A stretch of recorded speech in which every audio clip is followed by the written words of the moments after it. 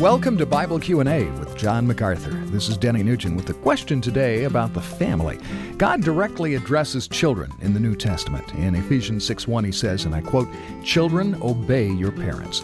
Now, John, what comes of that command when you're no longer a child? Is obedience the guiding principle for the relationship between adult children and their adult parents? Well, of course not. Obedience to parents in Ephesians 6:1 is talking about children, not talking about adults. It's looking at the whole family situation. You have husbands, wives, and then you have parents and children. It's looking at a home. When children become adults, they are no longer under the tutelage and the commanding responsibility of their parents.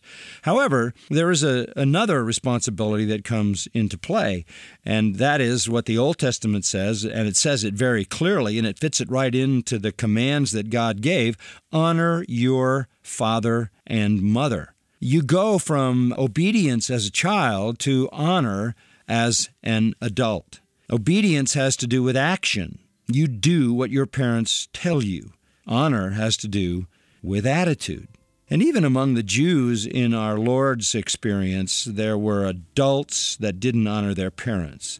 They would be obligated to take care of their parents. They wouldn't do it. They'd say, "Oh, it's Corban. That amount of money has been donated as a gift to the temple. I can't give it to you." And they were abusive of their parents. Children obey and adults honor. That never changes, and that never goes away. You have that responsibility as long as you live to show honor to your parents, and God promises to bless that kind of attitude. Thanks, John, and thanks to you for listening today to Bible Q&A with John MacArthur. If you'd like more in-depth teaching from the book of Ephesians, visit MacArthurCommentaries.com.